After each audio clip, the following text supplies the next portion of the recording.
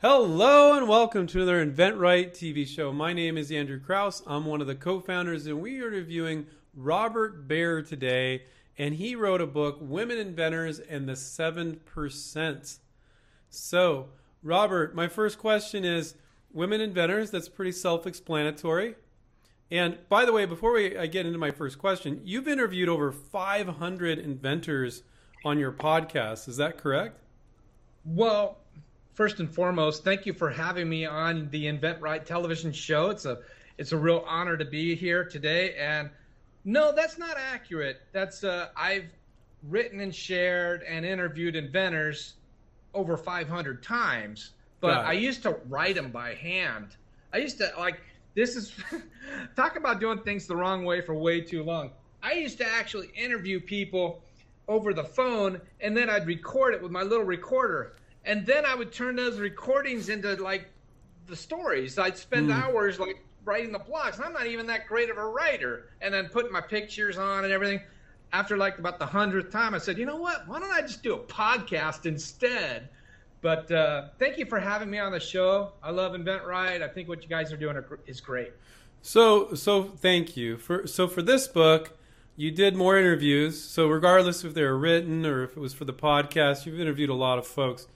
So the title, Women Inventors and the 7%. So what is the 7%? What's that about?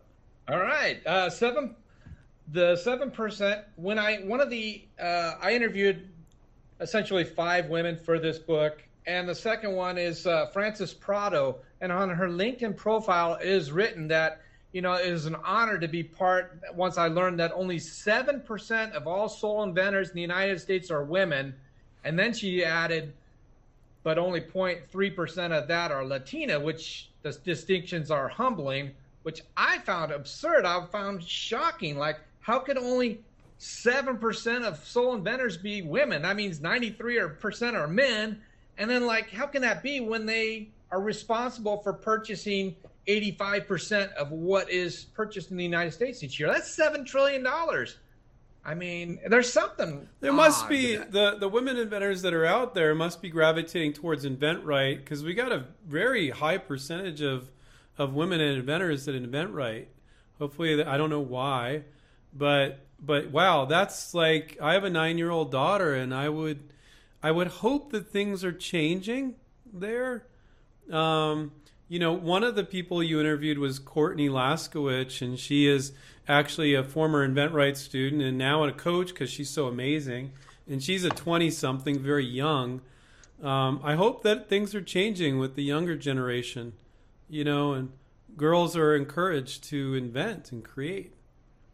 Well, I'd like to just read about half a paragraph of what her contribution to this book was. And she said there are many reasons why this percentage isn't higher. Do you remember learning that becoming an inventor was an option? I don't.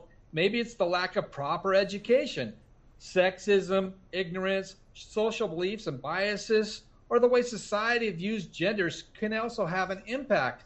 And by the way, I interviewed Courtney, and if she's an indication of anything that's coming, the future's in good hands, bright as the sun. I mean, what does she have, 4 or 5 patents, and she's 24?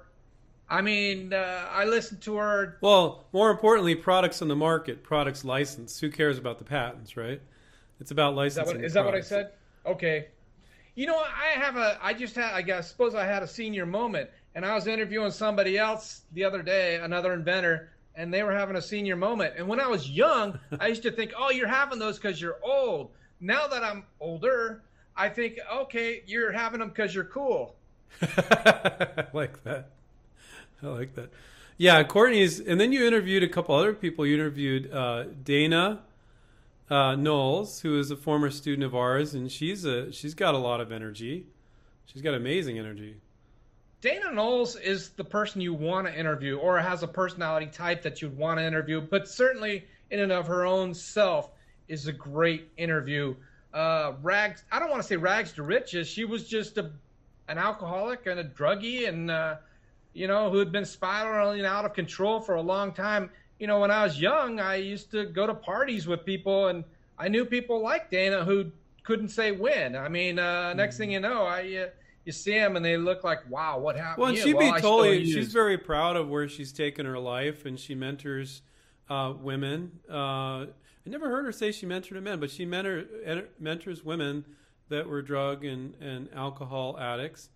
Kind of So encouraging, so inspiring. Yeah, but she doesn't. She comes at it head on. She doesn't sponsor like a few girls. I mean, I think at one point she was sponsoring 7 women.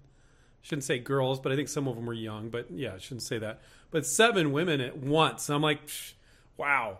And then you interviewed April Mitchell, who loves doing toys. She's amazing with toys. She has great energy as well.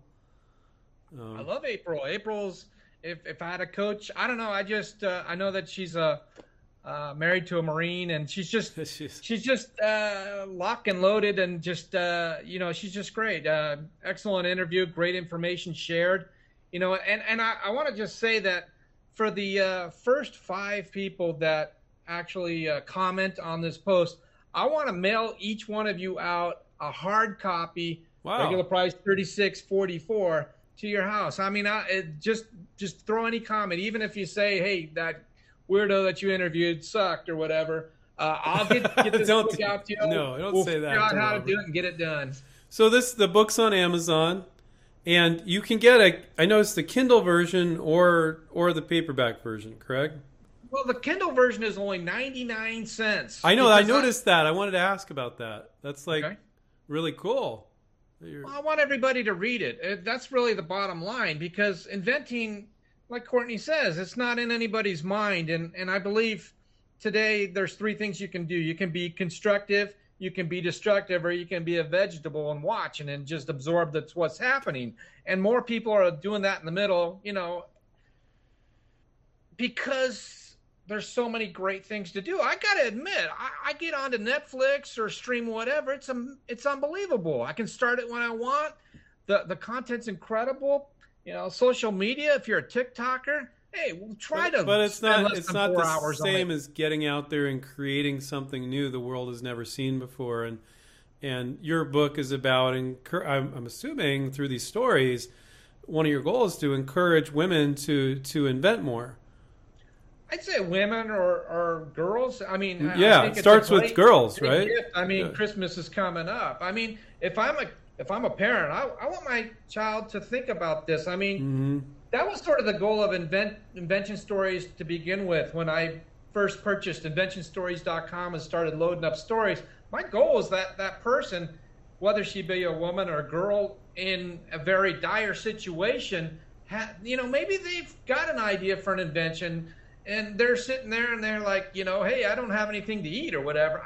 I think what we have to fear is people have nothing to lose. I mean, if somebody gets to that point where they're desperate and they got a gun, they're going to go and do something crazy. But if they know that they can, they know that, I mean, if inventing was a real possibility if you have hope, that's an option.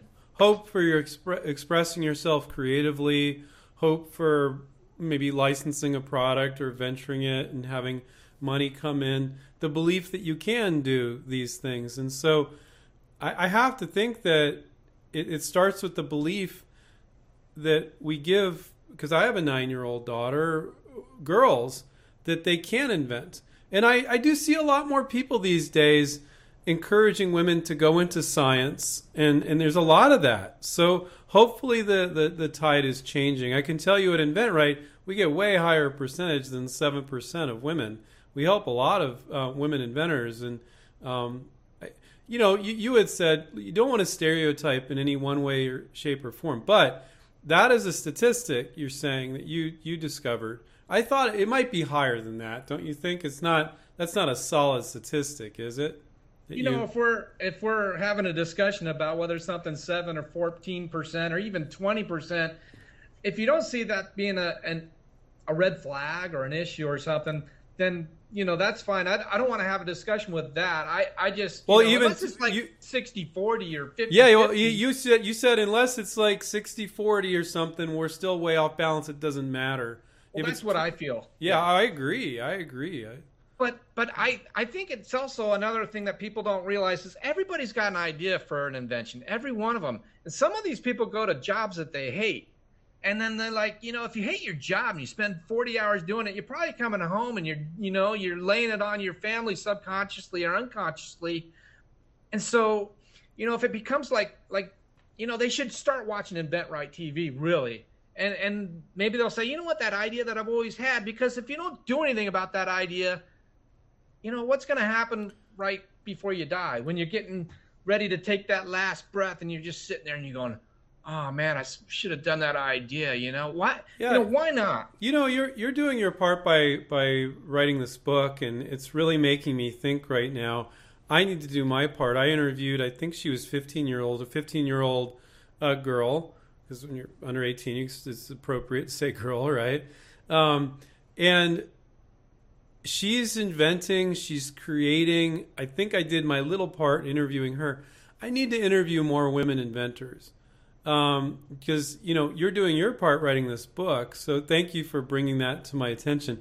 Not that I didn't already know that. I need to go actively out and seek women inventors, because it's just going to be encouraging to girls and women that watch your channel. And if all they're seeing is men on there, it's like it just further reinforces like, oh no, that's a guy thing, which is BS, because it's totally not.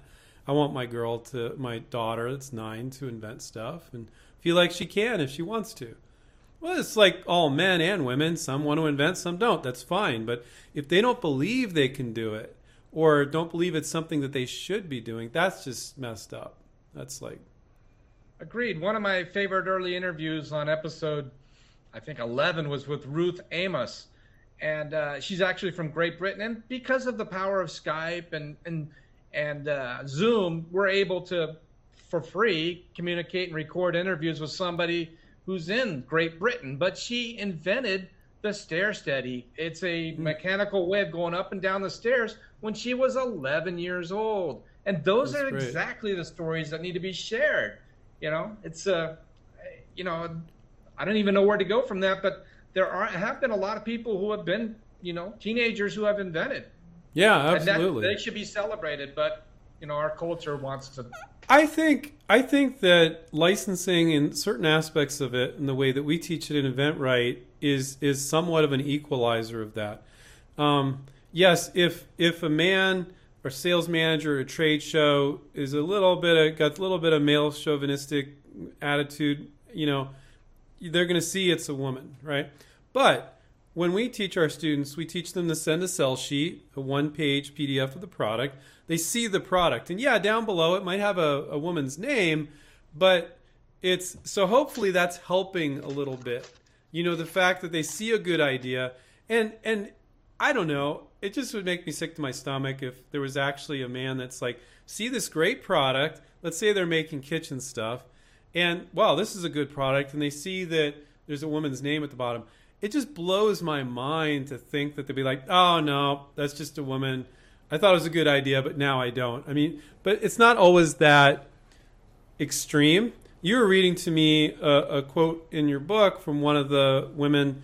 She was trying to do business in Latin America and elsewhere, and it still exists in a lot of countries. Right. Let me read it. Your question has reminded me of trying to get manufacturing done in Argentina, and the vendor refusing to work with me because I was a woman. This is Dominique McLean Bartiet, who invented One Sole, that's the sole that you can just keep replacing the outer shell of the shoe. I watched it on Shark Tank, and it was really one of the few inventions that blew my mind. I was like, oh my gosh, that's such a great idea. As she was picking up the thousands of dollars I had laid on his desk. Or the Japanese vendor who had to speak through a mail to deal with purchasing my product, as well as in Dubai. Don't think it's happening. It's happening everywhere. Well, and those are a little bit more extreme, I think, in some other countries where a little less enlightened, but we know that still goes on to some extent here in the United States. I mean, women would tell you that it does. You and I, we don't experience it because we're not women. But I commend you for writing this book, and just it's a positive thing because you're showing success stories from women. I can't imagine anything more encouraging than that. And we can complain about how things are inequitable and all that, but showing the success and even if things are a little bit more difficult, or a lot in some cases for women, they need to see that success so they have a role model, you know. And there's some wonderful role models in the women inventors in the 7% available now on Amazon. But it's essentially, this book is a real inside look of 5 women inventors that I selected. They were some of the most popular episodes. The first one is Russie Coy Jones, who suffers with Parkinson's disease and cancer, and she was able to successfully produce her product, Relialite, and eventually license it out. It's about Frances Prado, who, you know, grew up 100 miles away from me, but might as well have grown up on the moon, because the way she grew up was so devastatingly different than mine. She was at one point homeless, working in the onion fields of Bakersfield. Two of the other ones are a partnership team. One's Monica Ferguson and Becca Brown, a couple of super bright women. Monica went to Georgetown and they met at Columbia, and Becca went to Harvard, and they invented the soulmates, what Oprah called genius. They were on Shark Tank. They've got a whole line. And then the final one is Ann Brewer, because she did the Walla box, and she's just a fun-loving, the invention. The Walla box is where you put your phone into, and it's something that I think everybody can connect with. And so I got a nice variety, I believe, of women inventors. And then I told their story, and then I went back about a year or two, depending on the inventor, and it was during the pandemic, and it was like, well, how's work now? Well, I've had to shift, and I realized the importance of being online and things like that. Because when you think of an invention story, it's like, normally when I interview somebody on the Invention Stories podcast, they tell me from where, you know, when they were a little kid to wherever they are today. But that doesn't end. That's the beginning. It's like, okay, so I want to show what happens here 2 years later. Oh, wow, all hell's broke loose because the world turned upside down. And it did, and it's great.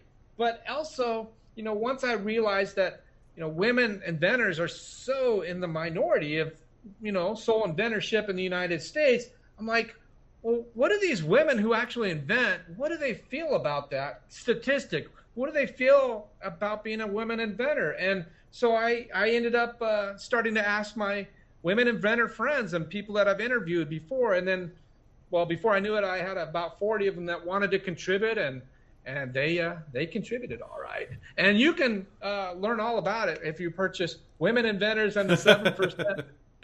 So I know you can't give away everything in the book, but what is one of the traits that you saw consistently amongst women inventors, the successful ones that you saw?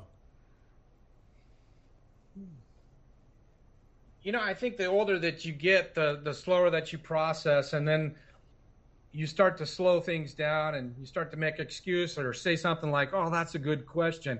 But I'm really just stalling as I let my brain sort of formulate. Well, you know what? I can tell you my opinion. Like, you interviewed a whole bunch of people I know, like Courtney Laskowicz and Dana Knowles and April Mitchell and Michelle Morrison. We didn't mention her yet. And I know all 4 of these women inventors. They're very driven and determined, and they just don't give up.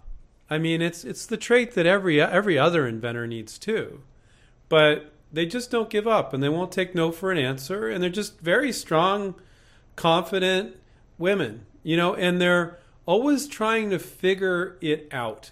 Like, they try something, and if it doesn't work, they try something else, you know, and I just love that about all 4 of them, and they're just amazing people.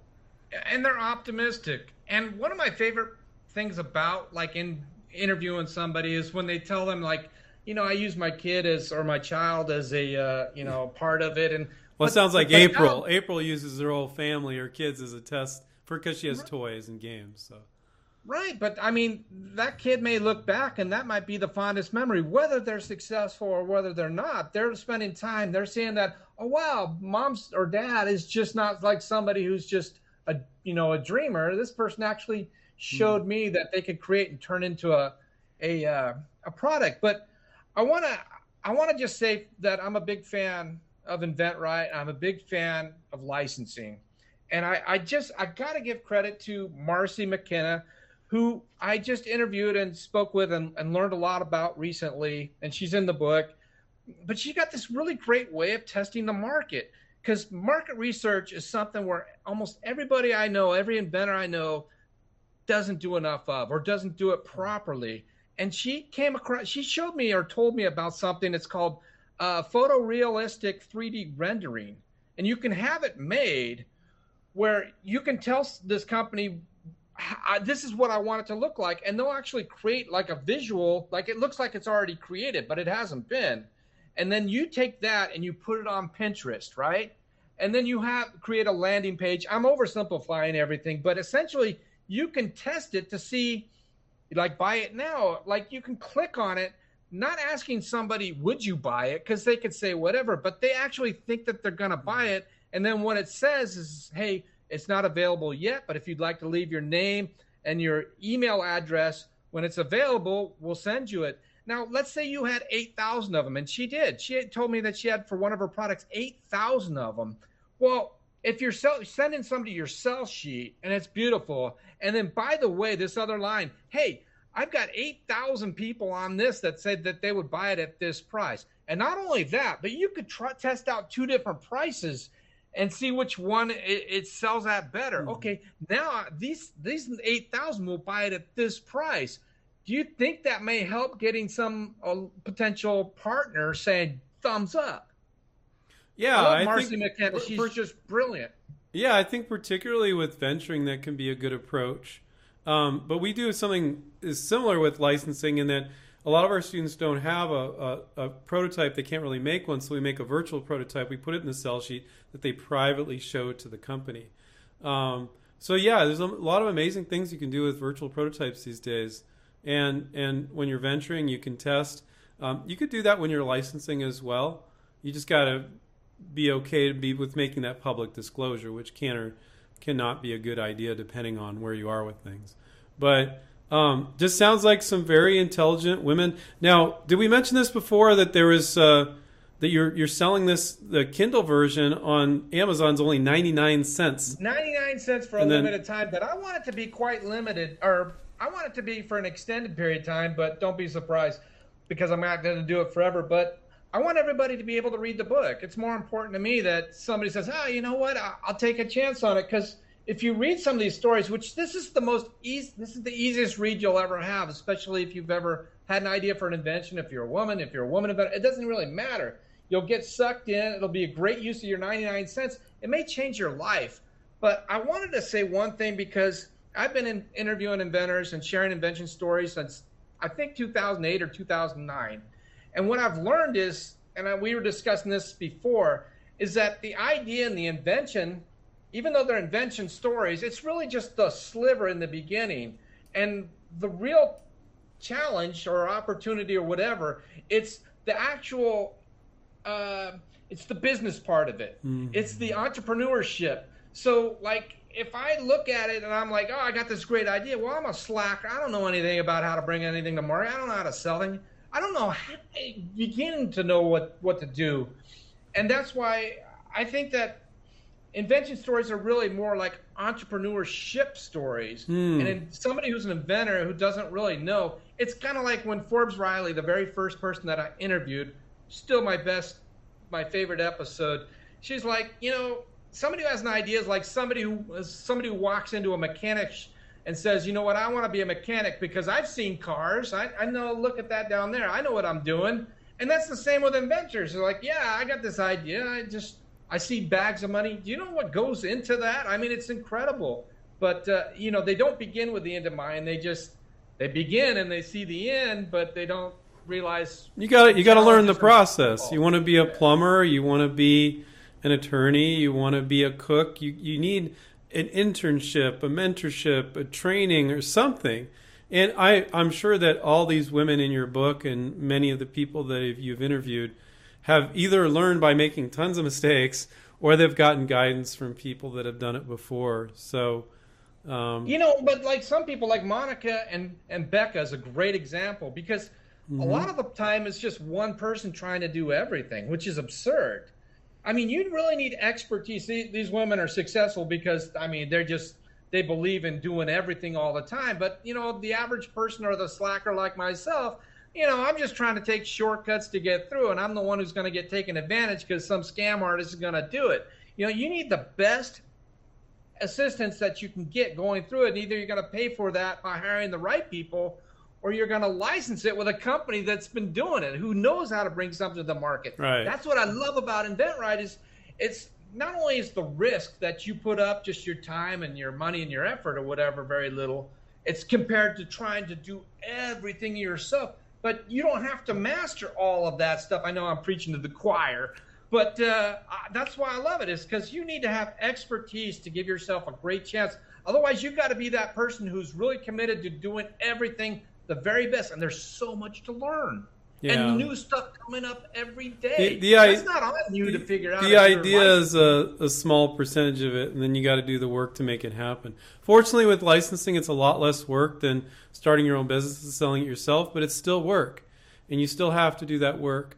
But you're not going to have mortgaged your house and home, and you'll always be able to move on to the next product. But, the biggest thing that I've learned here for myself personally is I need to interview more women inventors. I need to inspire the girls like my daughter and women, my daughter's 9, to invent more, to know that they can do it, to hear it's one thing for you and I to talk about it, but when we're talking about or interviewing women that have done it, that means something to them. They don't need another man telling them, oh, yeah, you can do it, or can't do it. Apparently, some men are saying you can't do it. Or, I don't know. For all I know, maybe some women are doing that. They don't want their daughters to do that. Oh, no, that's a man's thing. We don't know. We're not women. We don't know what they experienced growing up. But the best I can do is just interview more women so other women and girls can see those. And you've been doing that for a long time, so thank you. It was a conscious decision on my part. I'd realized, I didn't know the statistic was 7%, but as I look at, the LinkedIn, all the connections that people want, it seemed like there were pages of guys and there was hardly any women. I just noticed that. But I wanted to mention one last thing. Okay, there you go. Okay. Yeah, the Invention Stories podcast. If you want to learn a little bit more or listen to some cool stories, maybe pick up a few tips along the way. Invention Stories podcast. You just Google that and they'll easily find it. It's a unique name. So. Oh yeah, I mean, I interviewed like real stars like Andrew Krause and Stop it. He digs down deep, guys. He asks you about your childhood. He digs down deep. But Robert's a great interviewer and interviewee. So thank you so much, Robert. Hold up your book one last time.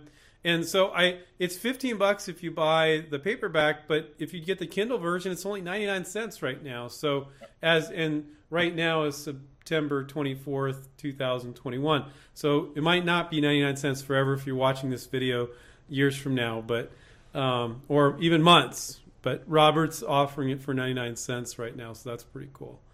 Robert, thank you so much. I'd love to have you back. Are you working on any other books? You said you might do a second edition of this, maybe.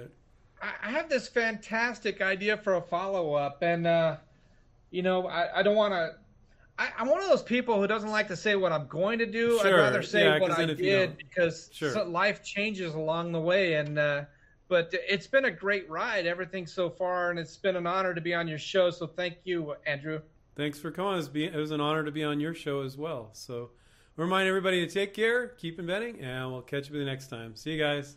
Bye.